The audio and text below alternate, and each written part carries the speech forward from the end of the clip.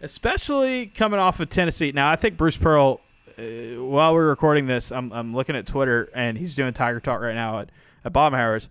And somebody asked him, hey, is it better for Tennessee to have lost on Wednesday night, or you're coming off of it? And he said, man, it doesn't matter. They're the number 2 team in the country.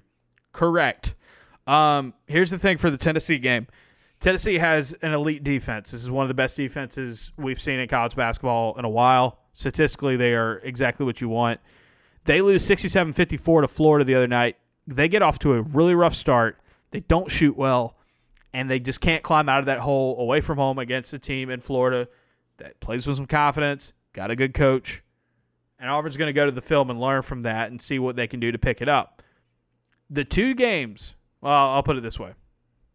Tennessee is a decent three-point shooting team. Not a great three-point shooting team, but they take a lot of threes. They hit a good number. They have a ton of assists. They share the ball well. Great ball movement. Here's the thing for Tennessee. When Tennessee shoots above 30% from deep this season, and 30% is not a lot, but it's the magic number. When they shoot above 30% this season from deep, they are 14-0. When they shoot below 30% from deep, they're 4-4. Okay. When they lost to Kentucky at home in January, 3 of 21 from deep. Wednesday night against Florida, 5 of 25 from deep. Okay. We know that Auburn is capable of being awesome in that area.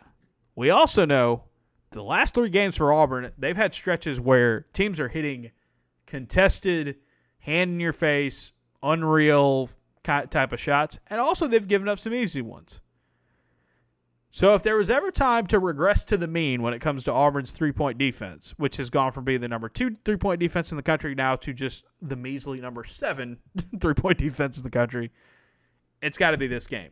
Auburn's best chance to win is like if Tennessee doesn't get hot from deep or doesn't get comfortable from deep, Auburn's going to have a shot in this game. On the offensive end, it's more of like, hey, it's great that you didn't turn the ball over. As much against Georgia. It's great that, you scored 94 points. You had a great second half on offense against West Virginia. You've had some games where you've been able to win with your offense, some games away from home where your offense has done well. That's great. That's awesome. Be happy for it for Auburn. 2 thumbs up. Tennessee's defense is nasty, and they're going to make your life miserable.